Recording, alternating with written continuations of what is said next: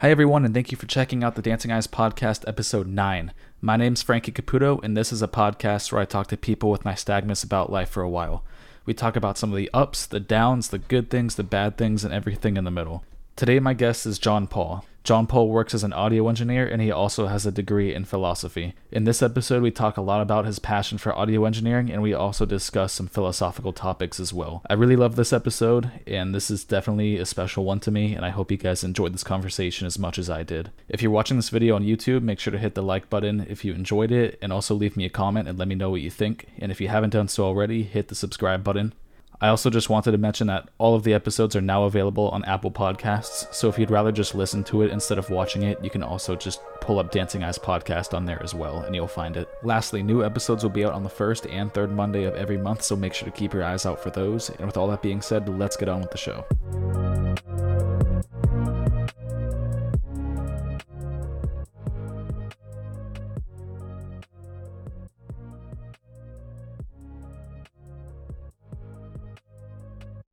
What's up, John Paul? How you doing? Good, Frankie. How you doing? I'm doing well. I'm excited to talk to you. I'm excited to be here.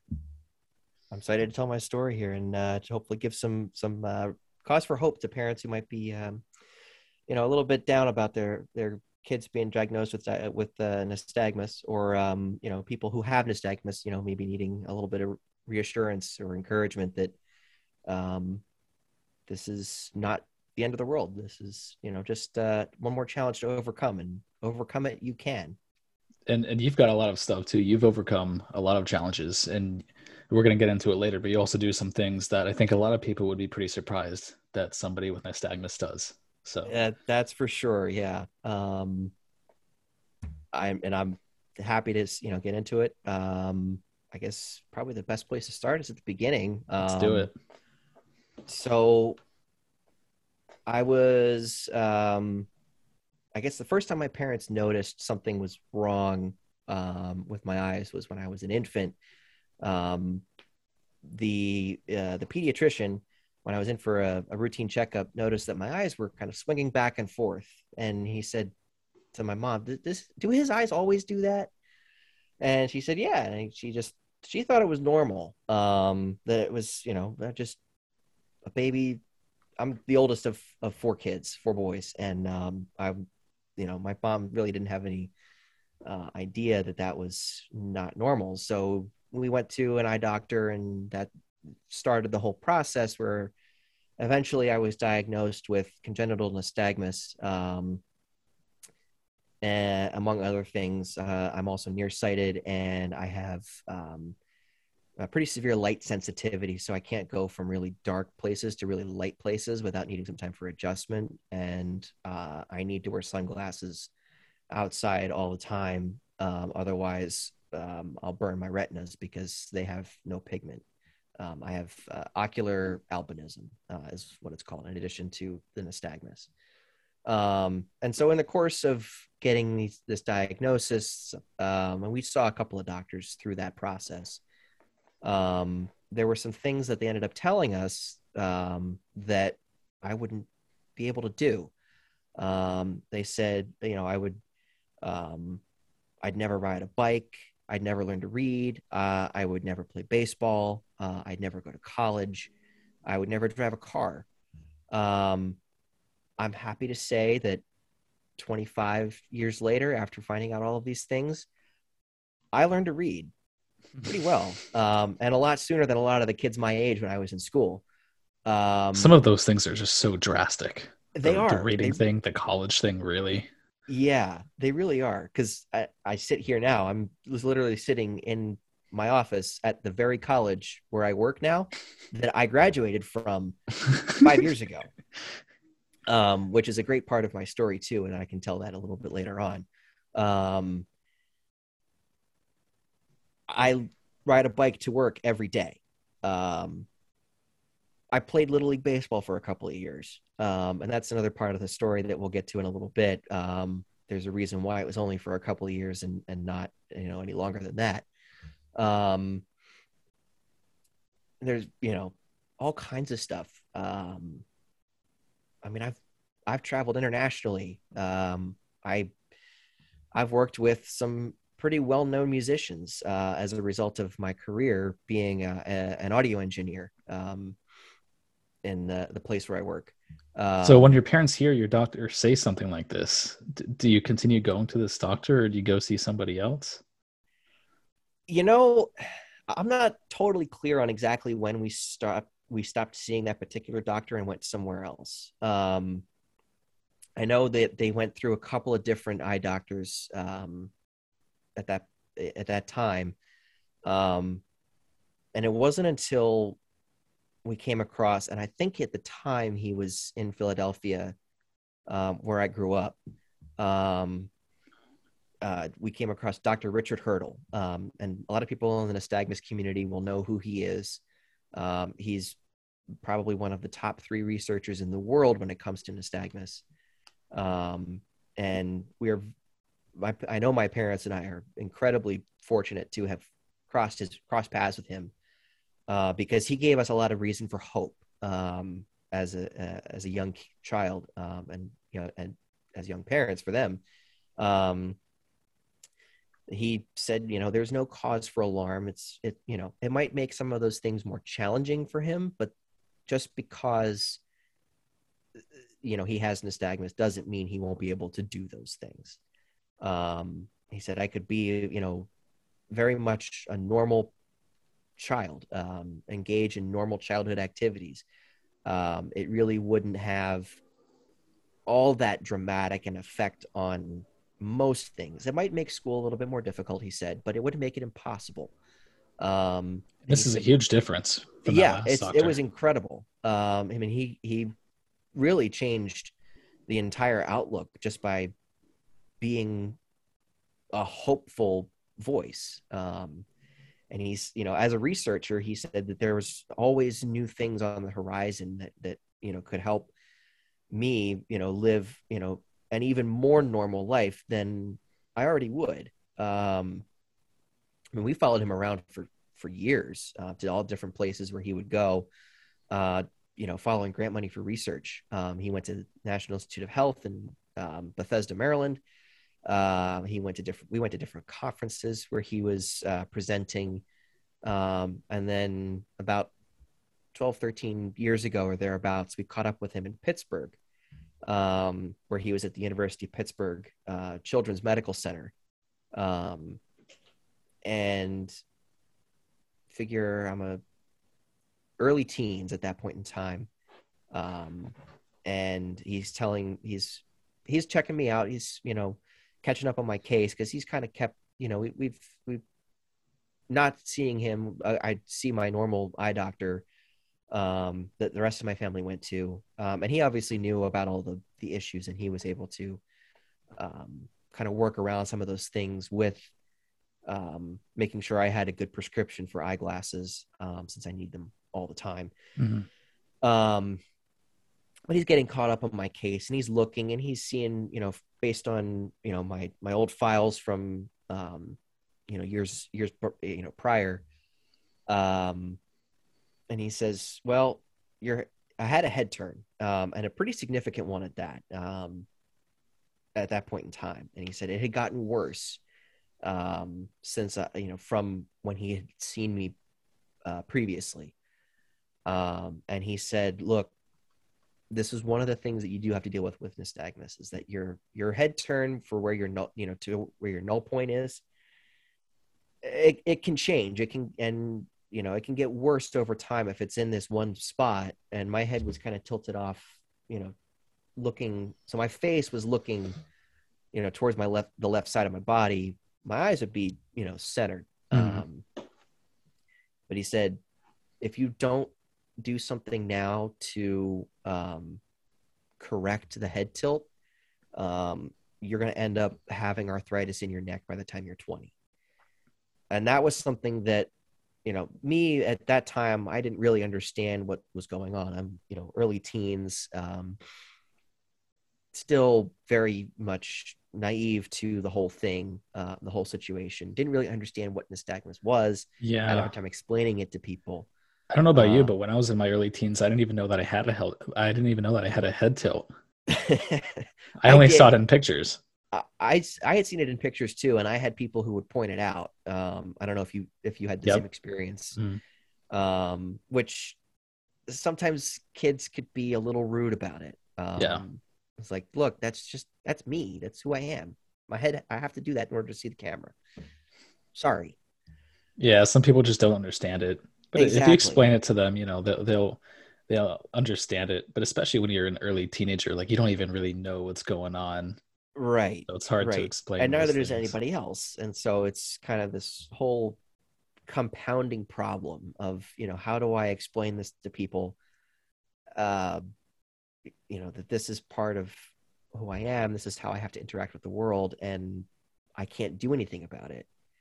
Um, It's definitely different because there's a lot of things out there that people will see more often. So they don't really have to be explained, but this is one of those things that you hear that 1 in 1,000 statistic, and Absolutely. I don't believe that. But anyway, so Dr. Hurdle is telling you by the time you're Um, 20, you might get arthritis in your neck because of this tilt, yes, your head tilt. exactly. So, um, he's telling us this. So my parents talk, and they got, at this point they're in charge of my medical care because I'm a minor.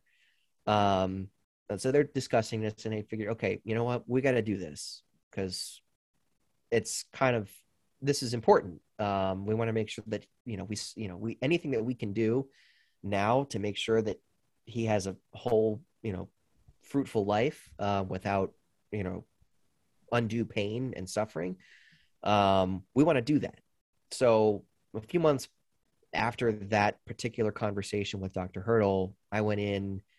We went back to Pittsburgh, and uh, I went in for the what's known as the Kestenbaum procedure.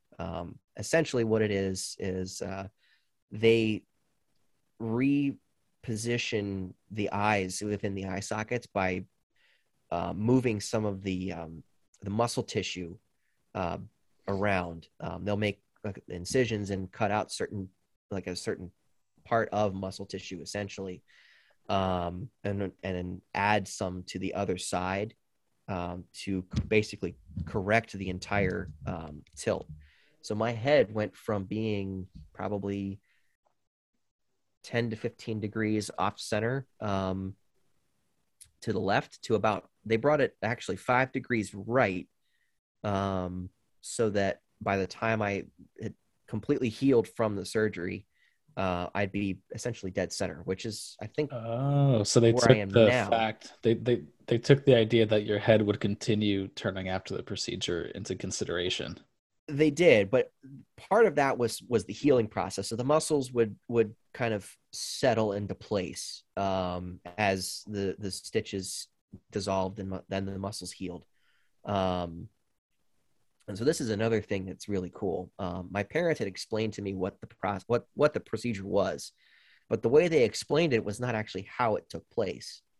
It was actually a lot simpler because surgical technology had advanced so far by that point in time, and I have no idea now where it is. It could have advanced even further. Who knows? Um, but the way that it was described to me that they'd have to do it was actually not the way that it ended up taking place, um, which ended up being really good because it meant a lot less time healing wise and no visible scarring on my face, which I know they would minimize anyway, but you'd still probably have some scarring from, I think, the older version of the procedure. Huh. Okay. Um, So how long was the healing essentially, process? so I had stitches for about a week, and they were the self-dissolving kind. Mhm. So as time went, like, it was really difficult for the first couple of days to open my eyes, um, because it hurt. My eyelids were rubbing over these stitches, and it was very uncomfortable. Kind of like having something in your eye, but you can't get it out because it's supposed to be there. Oh yeah. So I had those for about a week. By about week's end or so, they had dissolved. But there was still a little bit more time. About a month, I think, was what they had said in terms of taking extra care, not rubbing your eyes, doing anything, super intense, with your eyes or whatever. No crazy sports or anything like that. Just be very gentle and, Well, you barely have a null patient. point at all right now, from what I'm seeing. Yeah. So that's the great thing is, we're well over a decade removed from this procedure now. And I've had very, no null point to speak of, like you said, like you Yeah, I said. don't see any null point. People still say that, from time to time, like they'll comment on my eyes. They'll notice them swinging back and forth. It gets really bad when I'm tired, which I'm sure you've noticed as well. Mm-hmm. But for the most part, people don't comment on it anymore, which is, I guess, a testament to the fact that most people don't really feel the need to comment on something that's different about you after a certain point, like they reach this level of maturity. I think some Where, people just also stop caring about other yeah, people so much. Like, man, I've got so much stuff I got to worry about for myself. I don't really care about this dude's eyes. exactly. It's kind of, let me worry about the plank in my own eye instead of the speck in this other guy's eye. For anyone who's familiar with scripture, um, No, that went over my head. they'll get that reference. That's, basically, the idea is worry about yourself first because you got your own issues. And then, if you have time later, you Yeah. can point out someone else's to them if they haven't seen them already. So I am So, curious what you do about this. So let's say you're meeting somebody for the first time, or maybe not for the first time, but you're just getting to know somebody, but your eyes start going crazy. I know for me, sometimes I'll be talking to somebody and they don't necessarily know about my eye condition. And sometimes just out of nowhere, they'll start freaking out, just going sporadic. And I feel like I have to address them just because I feel like it creates an elephant in the room and I have to alleviate it.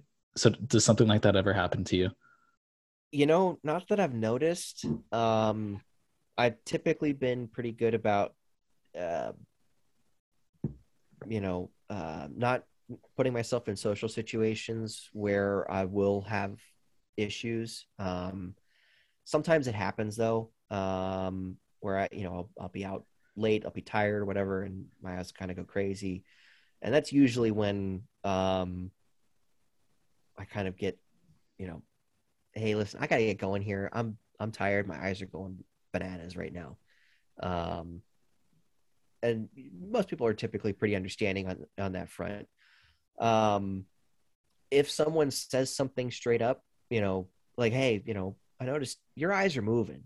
Like, what's that about?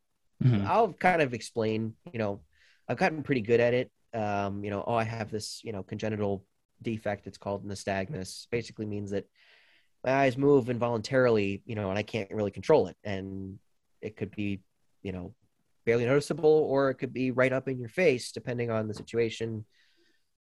That's just the way that it is. I have the And urge to that's tell people usually, that I'm not high. It seems to be their go-to, that I'm high or I'm wasted or something. um, You ever get yeah, that? I think every once in a while, people have asked me, if I've been drinking or anything, and I'll say, no, that's just my eyes just do that. Yeah. And that's usually enough. I don't usually get the, are you high? But that's mostly because the community that I'm in, we're um, pretty well drug free for the most part. I mean, you'll see it here and there, but by and large, drugs are really not a part of, um, community life where I live, I hear you. which I'm very fortunate in that regard. I think drugs are really, as a side note, I think anyone who struggles with drug addiction, I think that's, um, a really terrible problem to have. And for the people who are trying desperately to get out of that, I think that's really awesome. Um, you know, uh, as a musician and as someone who enjoys listening to music, um, one of my favorite songs of all time is "Master of Puppets" by Metallica, That's a good one. which is all about drug addiction and how Really? it is. It's I have straight to up. listen to the words more. But essentially, the drug is the master, and the person who uses drugs is the puppet, and the Oh, drug has strings, it basically makes the person want to do drugs. I had no idea that's what the song was about. Yeah. Well, if you listen, there's a line in there. It's chop your breakfast on a mirror, which is essentially a reference to doing lines of cocaine. Oh, Yeah. oh man. Oh, Um, I'm gonna hear that song differently now. yeah. Well, I mean, that's it the makes thing. total sense when you tell me that. It makes total sense because I hear the lyrics in my head. I'm like, yeah, well, I get it. But Yeah. It's mind blowing when you figure things out like that. And a lot of their music is about struggling with addiction, wounds from childhood, things of that nature, things that are very deeply personal to um, the lead singer, James Hetfield, James Hetfield, yep. and a lot of their music really resonates with me because there's a lot of things that that I deal with on a daily basis, both because of the nystagmus and, because of other things that I have within my life that are completely separate from nystagmus. That, you know, the music helps me kind of cope with a little bit and um, gives me a little bit of strength to, um, you know, keep going when it's a little bit challenging. Let's talk about Um, some music then. yeah, I didn't know you were absolutely. into. I didn't know that you played instruments. What do you play? Well, when I say I'm a musician, um, I guess you don't people have to play an instrument to be a not musician. necessarily, but in my case, my instrument is actually the musicians on stage, um, being controlled through a mixing console, and put out into the house PA system, the speakers, so the people who are attending the concert can hear them. Most people don't think of a group of musicians, whether they're actors on a stage or in a musical, for instance, or people playing guitar and drums and bass and singing as a musical instrument in and of itself, but in a way that it is, because the idea is to blend those people together in a way that sounds harmonious. And so that's been a lot of my study, my passion over the last 8-9 years or so has been learning how to do that really well. And that's why I've gone down the path of becoming an audio engineer, um, because I want to work with musicians. I enjoy it. I think it's an incredible gift, to work with people uh, whose sole purpose in life is to create music for other people to enjoy.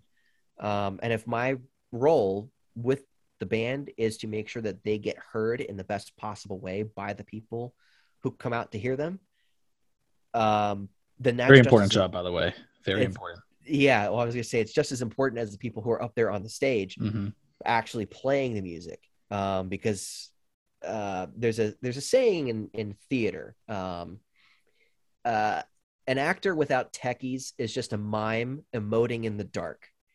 Um, but That's a good one. it is, and essentially, it's saying, if you don't have people who run the sound, run the lights, make sure that if there's video involved, that the video works properly, and all of those factors that go into putting on a really good production. Um, keep kicking my pop filter out of the way here. Um, then no one's going to see anything. No one's going to hear anything. There's nothing to enjoy. So There's nothing more frustrating going to a play or going to watch a band play, and the members playing are great, but it's not mixed properly. And yeah, you can't hear the singer because the drums are too loud, or you sure. can't hear the bass. It's so frustrating. Yeah, I totally agree. Totally get that. And I feel like you would have some pressure on you though absolutely, to yes, deliver. 100%. Yeah. It is without a doubt one of the most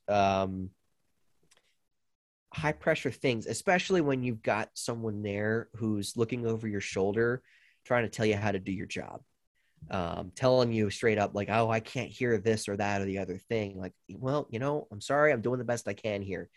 Um, the smart ass in me would love to say, if you think you can do a better job, here you go, step right in, have at it. But I I'm curious how your eyes react to the pressure. When I'm under pressure, if I'm anxious, my eyes will start freaking out, and you have to deliver in front that's the of great thing about crowds. that's the yeah. And you're right that my eyes do go a little bit haywire when the pressure's on, which is why I try to take a lot of that away by getting ahead of it early, doing sound checks and stuff like that, so that um, when it comes time for the actual show, it can run pretty smoothly. Mhm. And I don't have to I'm not under the gun trying to get stuff, fixed because it's not working right. Had to do that before, not fun. I But the bet. great, the nice thing about sound is that you don't need your eyes. Um, as long as you know where, and I lay out my mixing console the same way every time. So if anyone's ever seen what a mixing console looks like, it's got a big bunch of Knobs. knobs and faders and everything, all kinds of stuff on it. It looks like a spaceship. It looks like something straight out of Star Wars, Star if I'm being Trek. completely Yeah. honest. It is one of the most daunting things to look at if you have no idea what you're doing. But when you've had enough time and practice on one of these things, on a mixing console, it becomes second nature. And one of the things that I try to do for myself is I try to lay it out the same way every time. So I've got 9 or 10 faders that I set up just for drums. And then the next one is always bass. And then I've got, if I've got a piano on the stage, I've got piano right after bass. And then I've got my guitars and, any other instruments that I have to fit in there, whether there's, someone who's bringing, say, a saxophone, or they've got violins, or a mandolin, um, things of that nature. I'll fit those in right after I get guitars. Um, and those will be my acoustic plugins and my electric guitars with microphones on amplifiers. And then the last thing in my chain is always vocals. And I always lay it out the same way so that when it comes time to actually run the show, I know where everything is pretty much by feel. Yeah, you don't even have to see it at that point if I it don't stays really have to consistent. see it Yeah. exactly. And then because I work on the same board all the time when I'm doing music, um, I know where controls are for various parameters, like, and a lot of these things are going to sound, very technical, but things like high pass filters and gates, compressors, limiters, equalizers, all that stuff. Like, I know where all of those knobs and controls are. So I don't really need to be looking, with my eyes for stuff. I'm generally looking by feel, for the most part, to make my adjustments when the time is, when time calls for it, basically. Um, And I and think that concept of kind of knowing where things are because they're staying consistent is something that helps out in a lot of aspects of life, not just that. Absolutely. Absolutely. So that was something that my parents found out when I was a toddler. I was about 3 years old. And we had just moved um, to a new house, and they had just put carpets. It had been a hardwood floor before, and they had put carpets down in the living room and the dining room. But there was a gap, probably about 16, 18 inches wide between the two rooms where there was no carpet. It was down onto the hardwood. And at the time, there was a pad and a carpet, and it was probably about 2 inches of change in depth between the carpeted surface and the hardwood floor. Um, and I was, toddling from the dining room into the living room, and my foot caught on the carpet, and I went flying into a chair. And I have a cut, or a scar now from getting a cut on my eye. You probably can't see it on this one, Nah, It's somewhere in here. I believe you. Um, from smacking my head into a chair, because I didn't account for the change in the height of the floor in the map of my house that I kept in my head. I'm 3 years old at Ah, this point in time, and I have mapped out my house in my head so I can navigate. how cool is that our brains are capable of doing that, even at 3 years old? It's incredible, and I still do it to this day. Like I'll walk around my house in the middle of the night in the dark and not have a problem because I know how many steps it is from the top to the bottom and vice versa. Um, I know exactly where the couch and the dining room table are downstairs, and I know the this. I live in a pretty small apartment, but it's a 2-story like kind of townhome sort of thing. So I know exactly how much distance there is between the kitchen counter and uh, the bottom part of the banister rail for the stairs. And I know you Um, don't drive, but this must help a lot when it comes to the cycling as well. it does, yeah. There's always, I always know where certain things are, certain things to avoid when it comes to, bumps in the road or the cycling surface. It makes life a lot easier. Um, as far as just navigating in general. Same thing at work, for the most part, there's a lot of things that I know where they are, so I don't have to worry about watching too closely, where I'm going. Like obviously, with people milling around at work, you always want to be careful and conscious of those other people around you. But for the most part, like, yeah, I could pretty well get around day or night without needing um, To vision. see everything. Yeah. Yeah, exactly. To Which get is back to your, oh, sorry, go ahead. nice. It's a nice benefit. If I'm being honest, to Makes be things able a to lot do that. easier. Yeah, absolutely. I wanted to get back to your career here for a second because Sure. it does really interest me. You have a really interesting career. I'm kind of curious how you kind of transitioned into the audio engineering and into that industry. Sure. So I kind of caught a little bit of a taste of this when I was, in my early years of high school. I was part of a choir, and every Saturday we would meet to rehearse. And one of the things that we would do is we would make sure that the piano was mic'd up because um, the choir was too loud to actually for the piano to be able to keep up. Essentially, there wasn't enough sound coming out of the piano to uh, allow us, the singers, to actually hear it Okay. without needing some amplification. So there were a couple. There was me and another guy in the choir. We were about the same age, and we would every Saturday we'd make sure that the sound system that we used to amplify the piano and the director's voice was set up so that everything would work. Um, and so that kind of got me started on the path. But it wasn't really until I got to college that I got really interested in it.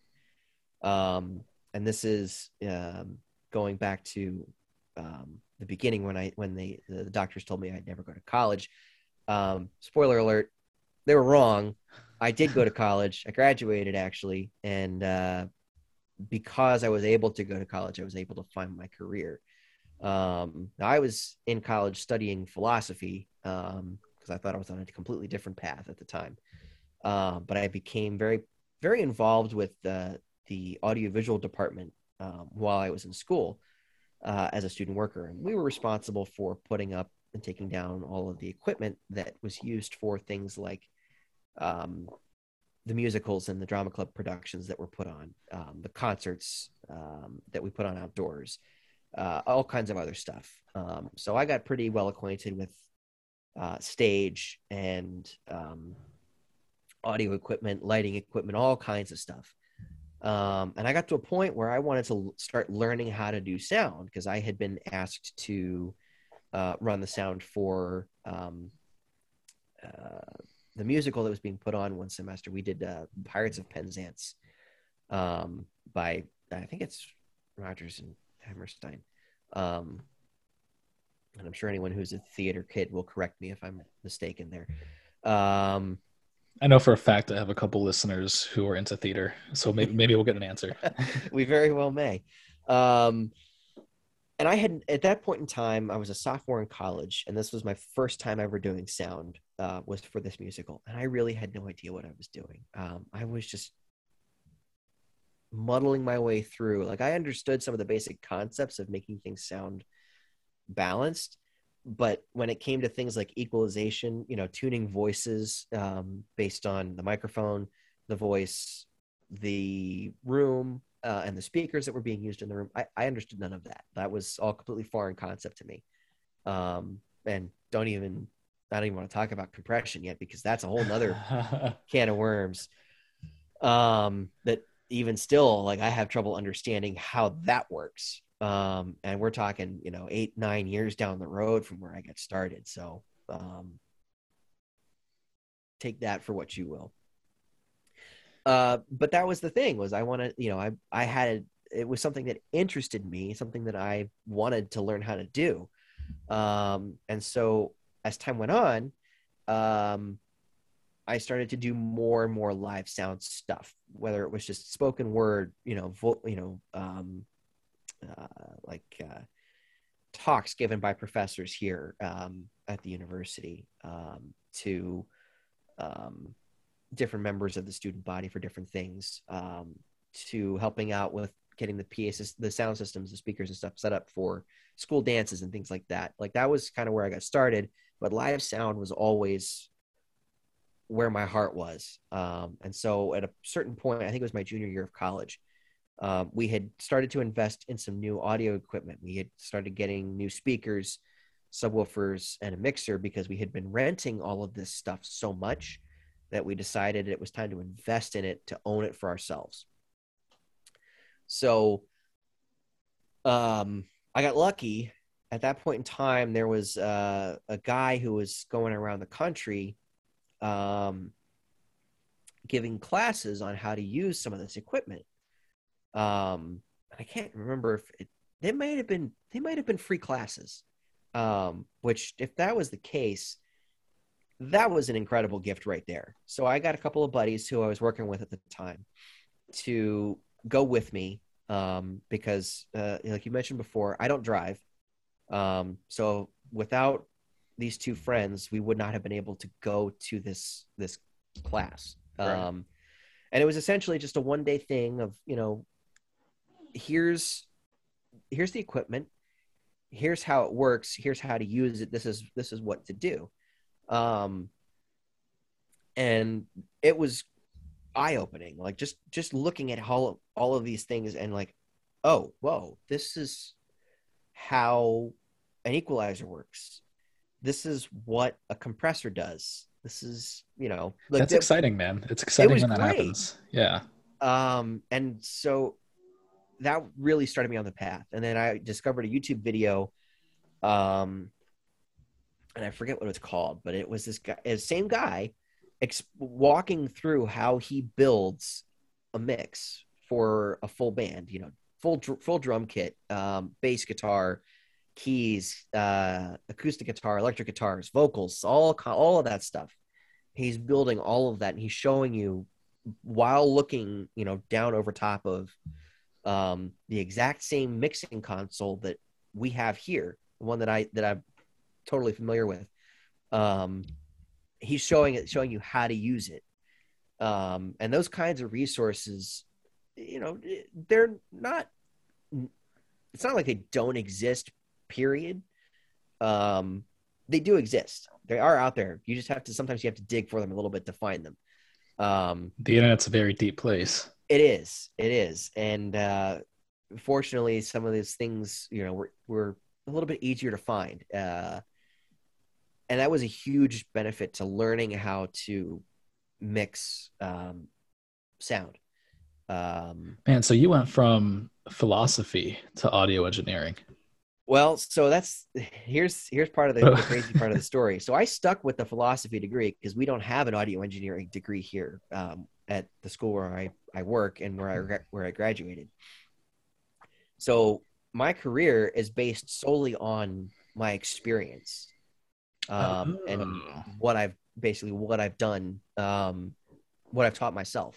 I did not know that. I thought that you got a degree in audio No, engineering. no, Huh. my degree So you have a philosophy degree. is in philosophy. Yeah, which Sick. um, in some ways it does help with some of the things that I do from a career perspective, from a work perspective, because you have to really think about certain things very differently than you might, or think very logically.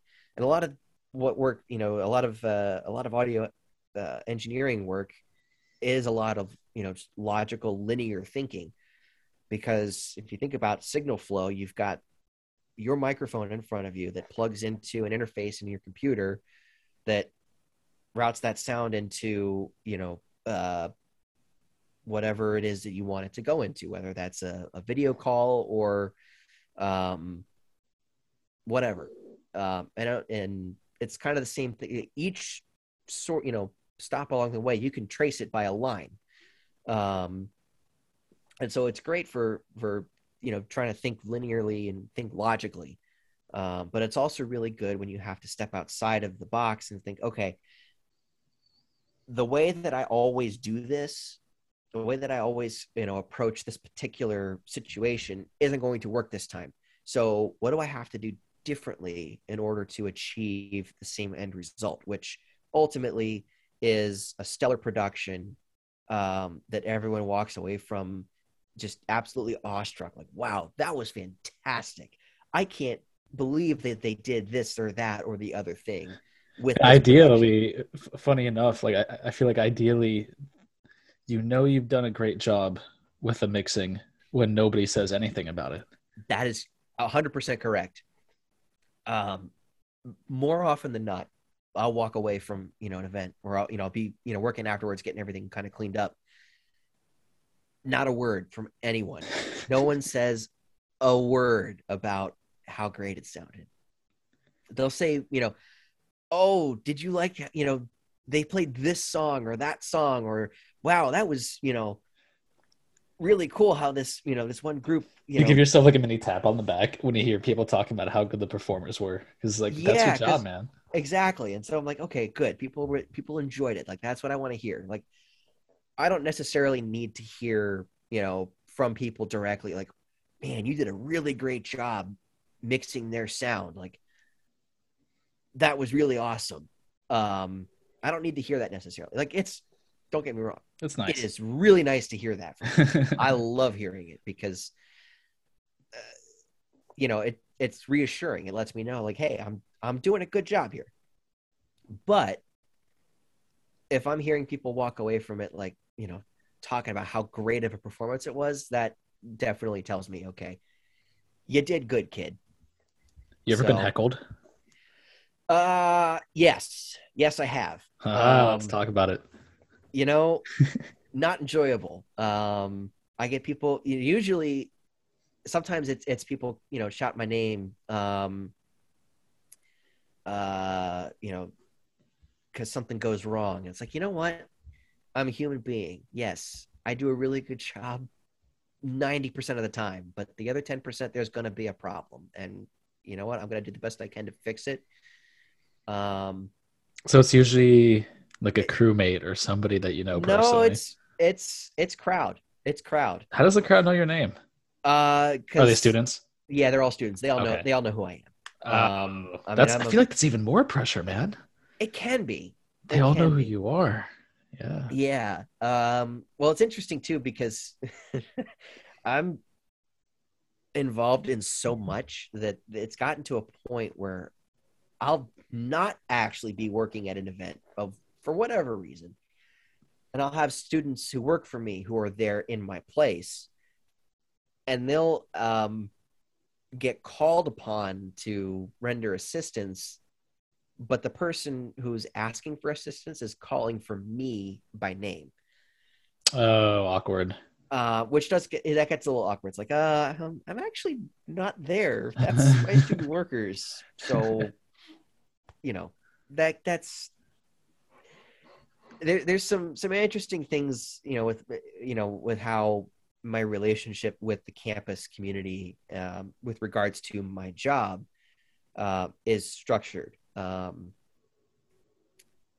And it does make for somewhat challenging situations when things don't necessarily go according to plan. Well, it's an interesting dynamic. Well, you Yeah, graduated from there, so people know you personally, but you also exactly. have a job to do, and you work there professionally now. So Yeah. you've got And you I have still like have the human friends John among the student Paul. body, Yeah. because there's people that I interact with on a regular basis, um, that you know because I interact with them so much or so often, we kind of become friends through that professional interaction, to where I get to see them in a non-professional capacity, and there's a little bit of there's a different sense to how that interaction goes, with some of those people. There's a little bit more comfort and, just overall, like, hey, I can let my guard down a little bit on Hmm. my side and on their side. But sometimes it's difficult too, because you have to be like, okay, I have to. I'm speaking in my professional capacity here. Like this is this is the situation essentially, and whatever it is, sometimes you have to be like, okay, I have to set aside the fact that, we are friends, and I It's have to kind of like when speak a in. teacher is cool or a professor is cool. They have a job to do, but you also Yeah, just want to talk to them. exactly. Yeah. And there were some professors I had who were kind of like that, um and some staff members that I had who were very much like that. My boss when I was in college was absolutely that way. Like, we uh, some of my fellow student workers and I, when we were in school, we'd go over to his house every so often to, smoke cigars and play cards. And it was great. We loved it. You play poker um at all? yeah, yeah, we Nice. play poker You and any have good? cigars, and uh I have my runs of good luck here and there, Mm. but it's very rare. I'll occasionally I'll have a really nice, you know evening where I'm getting good hands a lot of the time and I'm playing them well. When you're And I smoking get the cigar, do you feel like you're better than you actually are? I feel like I would. yeah, yeah, I do. That's Which funny.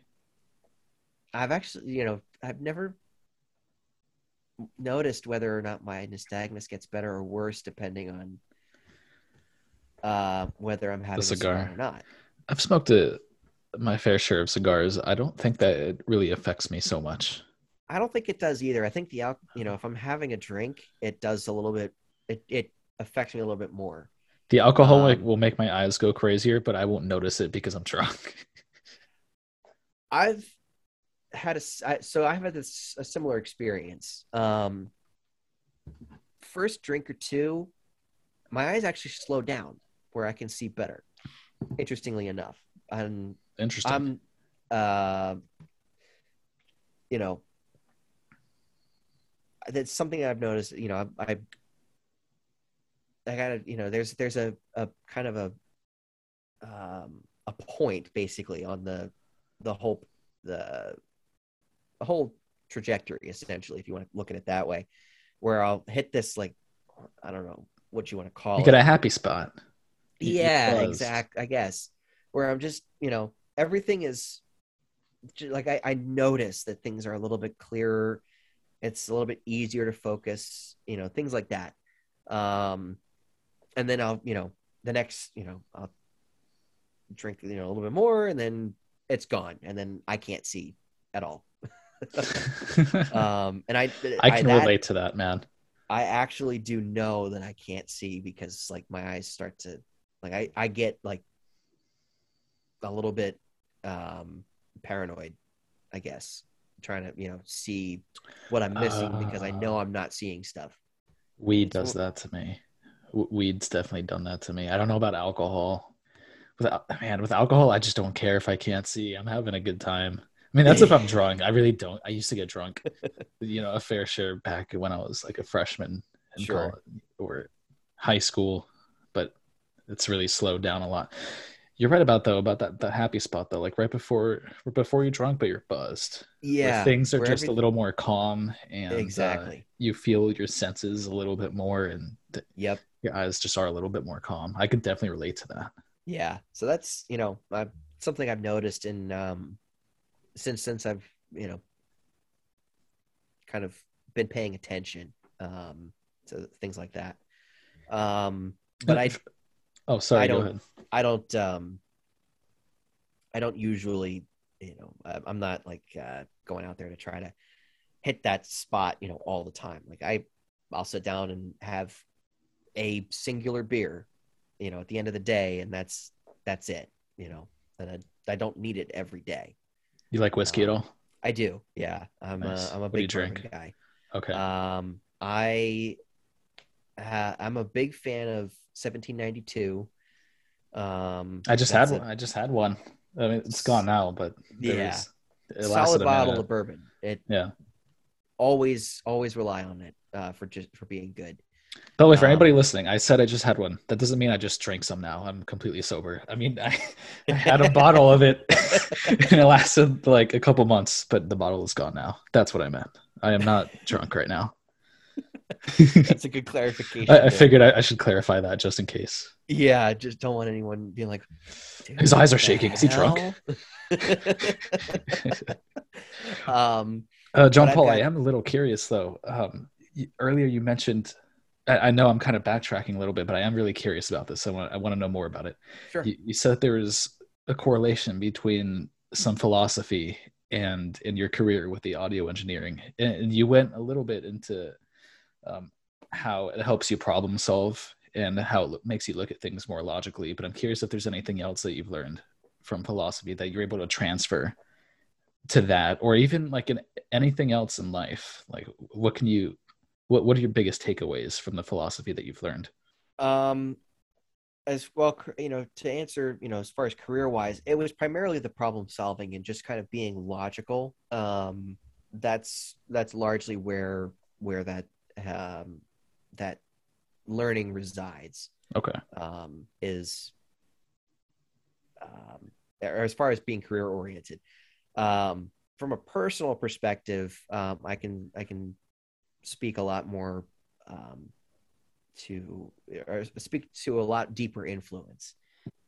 One of the last classes that I took for my major in college was a class called the Philosophy of Love, and it dives into the study of how human not the psychology necessarily, because there is a lot of psychology involved in this particular class, but it dove into some of the philosophical aspects of what it means to be a human being, what it means to love, because all human beings are wired to give and receive love from each other.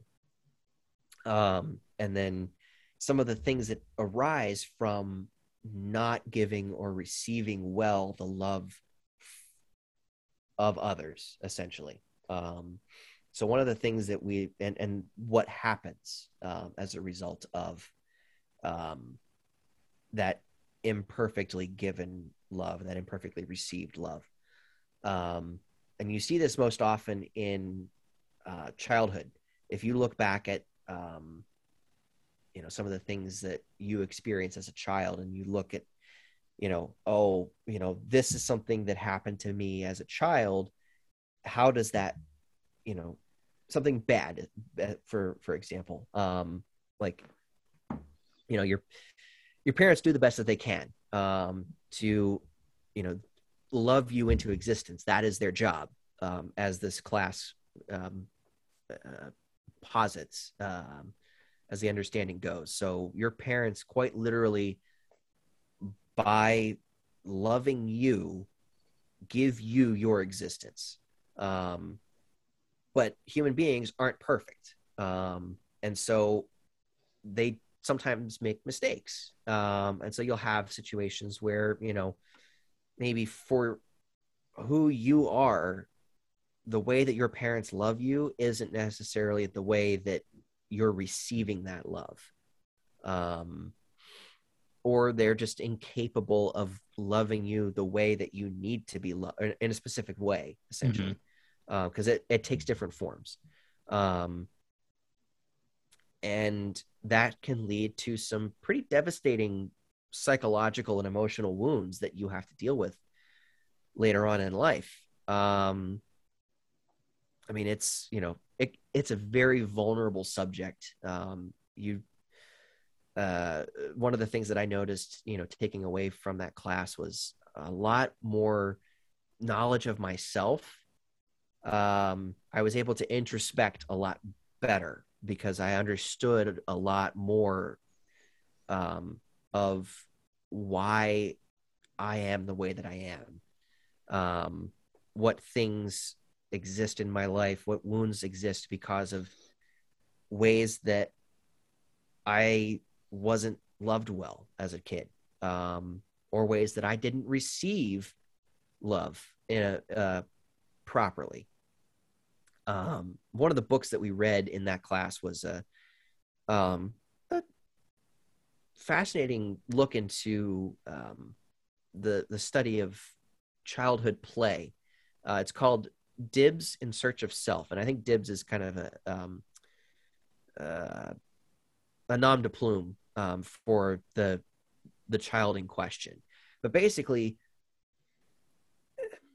he's incapable when he comes to the child psychologist of play, which is an incredibly important part of childhood, is learning how to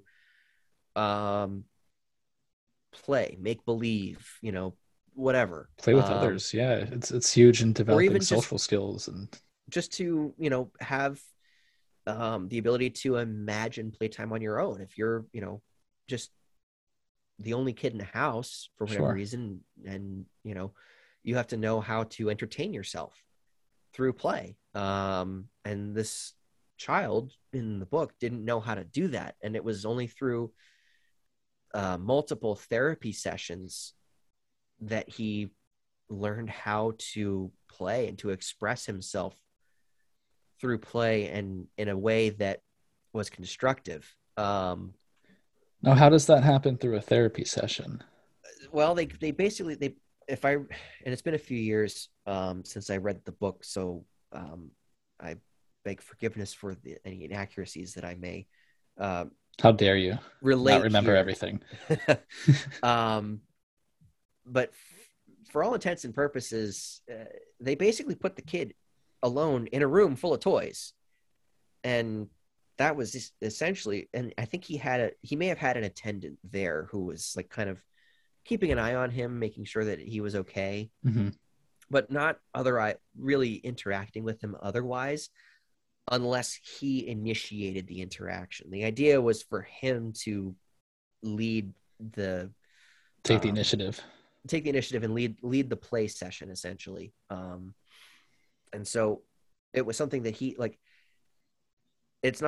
play is really not something you can teach to a child. You can't really teach them, like, they just kind of learn how to do it instinctually, naturally, right? Yeah, exactly. And it's something, so you put them into an environment where hopefully it would come out naturally, encouraged. Exactly. And so that's kind of what happened, but it took a lot of time. Very interesting. And they had to, in some ways explain to him why certain ways of play aren't necessarily appropriate. Like, it's not necessarily appropriate to just destroy things without reason. Like, you could build,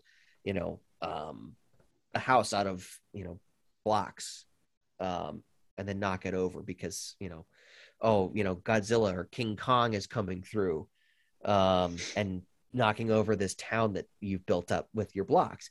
But just to, break, just do it for no reason, toys for no reason whatsoever, that's really not an appropriate way to play. So is that something that they tell the kid, or is that also something else that they try to influence naturally for the kid to know? If I recall correctly, it was something that they wanted to try to influence naturally within him, like through the through the environment rather than outright telling him what was wrong. Because that's another thing. God, I am curious how they could do that. If you tell a child that something, that they shouldn't do something or that something is wrong or whatever, it can really kill your self-confidence. Yeah. Which is something that's really important to develop in children, because if you don't, they're not going to have the spirit to go out and do something. Like, I'm sure in your case, like this, starting this podcast was, really a daunting task, I would imagine, because, it's a lot of work to get something like this off the ground. I didn't tell anybody about it. There wasn't a single person in my personal life who knew about this until I had, I think, at least 3 episodes out, because I didn't want anything, not like anybody was going to influence me not to do it, but I just didn't want to put it out there. I wanted to keep it between myself and the community, and then, get a couple episodes done and start talking about it. But yeah, I could definitely see how you don't want to discourage the child from doing something like that. But that still leaves me with the question, how do you influence a child naturally to not do things that are morally wrong, or not morally, but like, destroying something? Yeah. Especially if the kid of does play into moral right and wrong in a way. Yeah. Because if you think about it, it's them acting out something that's, they're kind of imagining, but it could be based on something that they saw somewhere else. So maybe, since the child's never really played before and you put him in that environment, so you would think instinctively that it's important. You think instinctively that a child knows how to play if you put him in a playing environment. So you would kind of just also assume that it's nature to not destroy things as well, and that would come along with it. Yes. Yeah. Sometimes that might be something you have to. That may have been an instance where they stepped in and took a more active role in explaining, like, okay, you can't, or this is something that you shouldn't do. Mm-hmm. And again, I apologize. It's been, like I said, it's been about 5 years since I read the book. I'm a little fuzzy on some of the details now. But the salient points, about how parenting influences a child's growth into adulthood are the points that really stuck with me. And there was parts of that story where you saw interaction between the person who was working with the child and the child's parents. And you could see there were some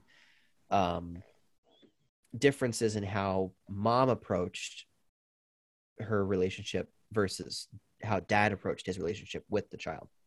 Dad at the time, he seemed a lot more hands off, and mom was very hands on.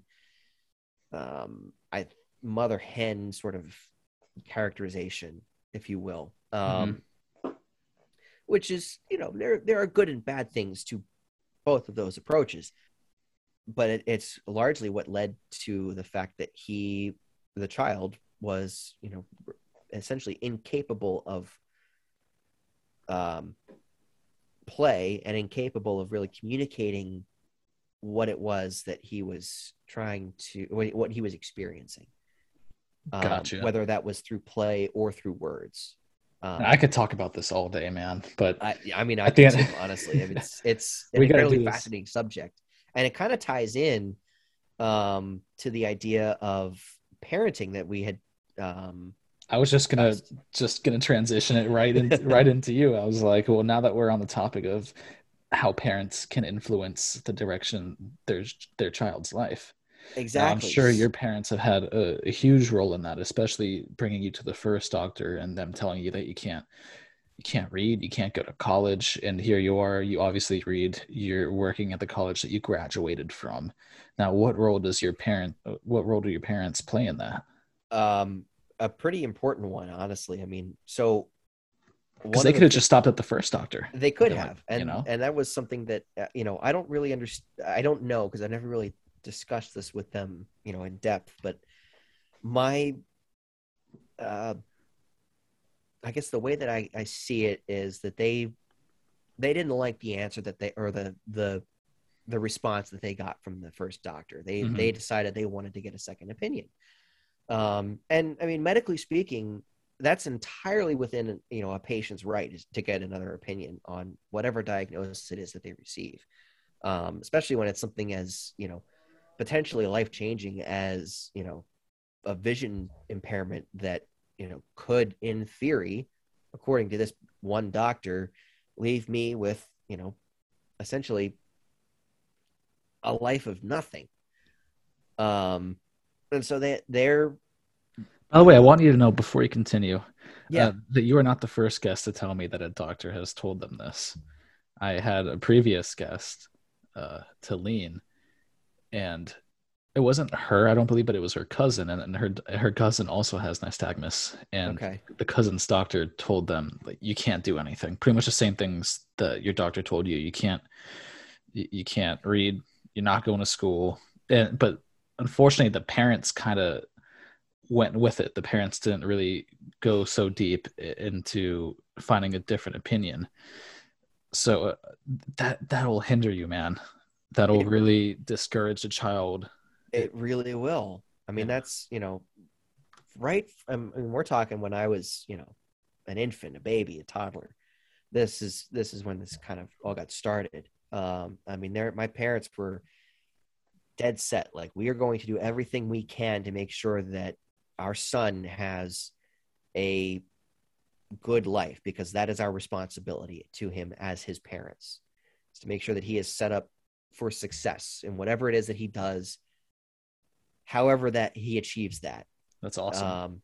And so that was something that they followed through on throughout my childhood, was always doing things that they felt were in my best interests. I went to I went to parochial school for kindergarten and first grade. And after that, my parents decided to pull me and my other brother, who was a year behind me in school, um, out of that program, out of that system, and homeschool us, because they felt that it would be um, a schooling experience, an educational experience that would be much better suited to each of us as individuals than the parochial school would be able to provide, because they're catering to the number of people in the class, not Yep. to each individual student. It's kind of a lowest common denominator sort of thing. Right. And so my parents are very much like, we're not comfortable with that approach, because we understand our sons have specific needs as students, as people, and we feel that we are best equipped to provide for those needs. So like, I need extra time to complete assignments, because while I can read, sometimes it takes me a longer time to get through a reading assignment, because I get tired and my eyes start to go, a little loopy, and I can't focus on the words, Yep. or I'll get lost on the page. That happens too. Um, So did he graduate high school from homeschool? I did, yes. Okay. Yeah. So that's the Um, transition there within itself. but the thing with that was I had an accredited program that I was a part of. So I was enrolled in a homeschooling or a distance learning program that we completed from home. So homeschooling, yes, but also have, an actual high school diploma Sure. from an accredited institution. Um, so there's a lot of things there, like a lot of misunderstandings about homeschooling that don't exist, or that aren't an issue. Hmm. Um, Well, I mean, that's great to hear. Um, how your parents have helped you so much in becoming who you are, and you always love to hear that stuff. yeah, And I mean, that's all along the way, they've been very encouraging, as far as making my own decisions for my life, figuring out what it is that I wanted to do with my life, and giving me the space to follow some of the things that I really, do some of the things that I really enjoy doing. And I'm so very if you're a parent grateful. and you're listening to this, don't be discouraged. Not saying that you are already, but I've definitely seen a few discouraged parents or concerned parents, I should say.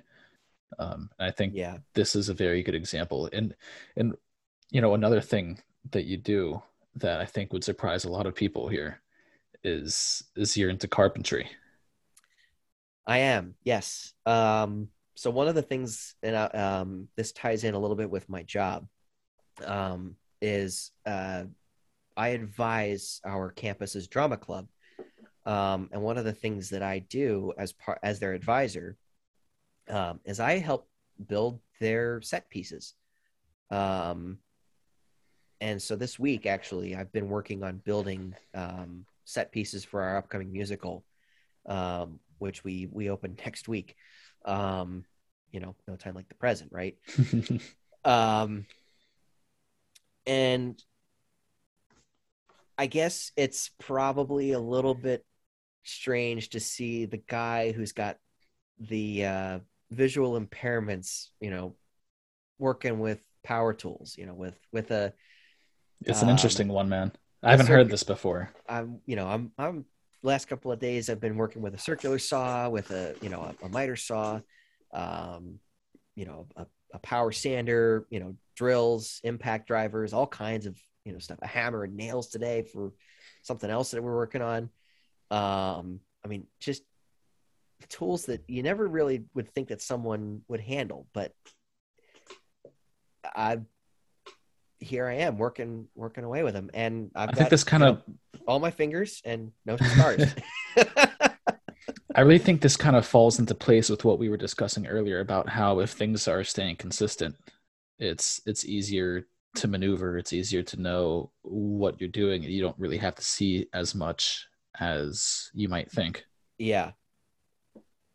And obviously you do need to see. I mean, you can't I don't think you can Well, do this if you're completely blind, but no, carpentry is definitely one of those things, and perhaps we could be mistaken. There could be a blind carpenter out there who does his work without needing to see. there's gotta be. There's always I'm that one sure dude. someone like that exists, There's if a there carpenter is, out there with no hands too. I would love to meet him so I can ask him, how is it that you do what you do?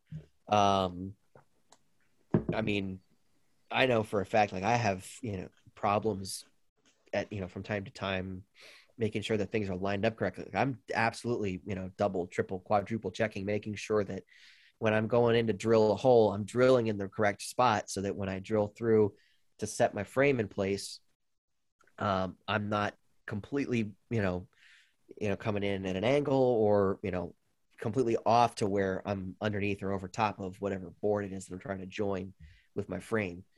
Um, yeah, definitely takes me a little bit more time to get through stuff like this, than perhaps someone who's got more experience, or doesn't have the visual issues that I have. But just As you get more because experience, that'll quicken. it should, yeah. Yeah.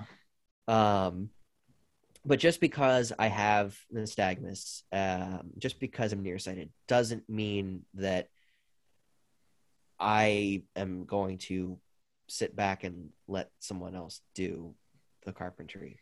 Like I'm comfortable enough doing it and, you know, handling these tools to where I don't have an issue. And I'm sure, if people were to look at the situation and be like, that's actually kind of impressive that you're doing this. I'm like, well, yeah, it is, but I also just enjoy it Yeah. straight up. Like um, it's therapeutic for me. Like I mentioned, I have, had hammer and nails today. I mean, that's there's nothing like going and just smacking a nail with a hammer. There's something about just that action is so relaxing. It's cathartic. There is Um, something about it.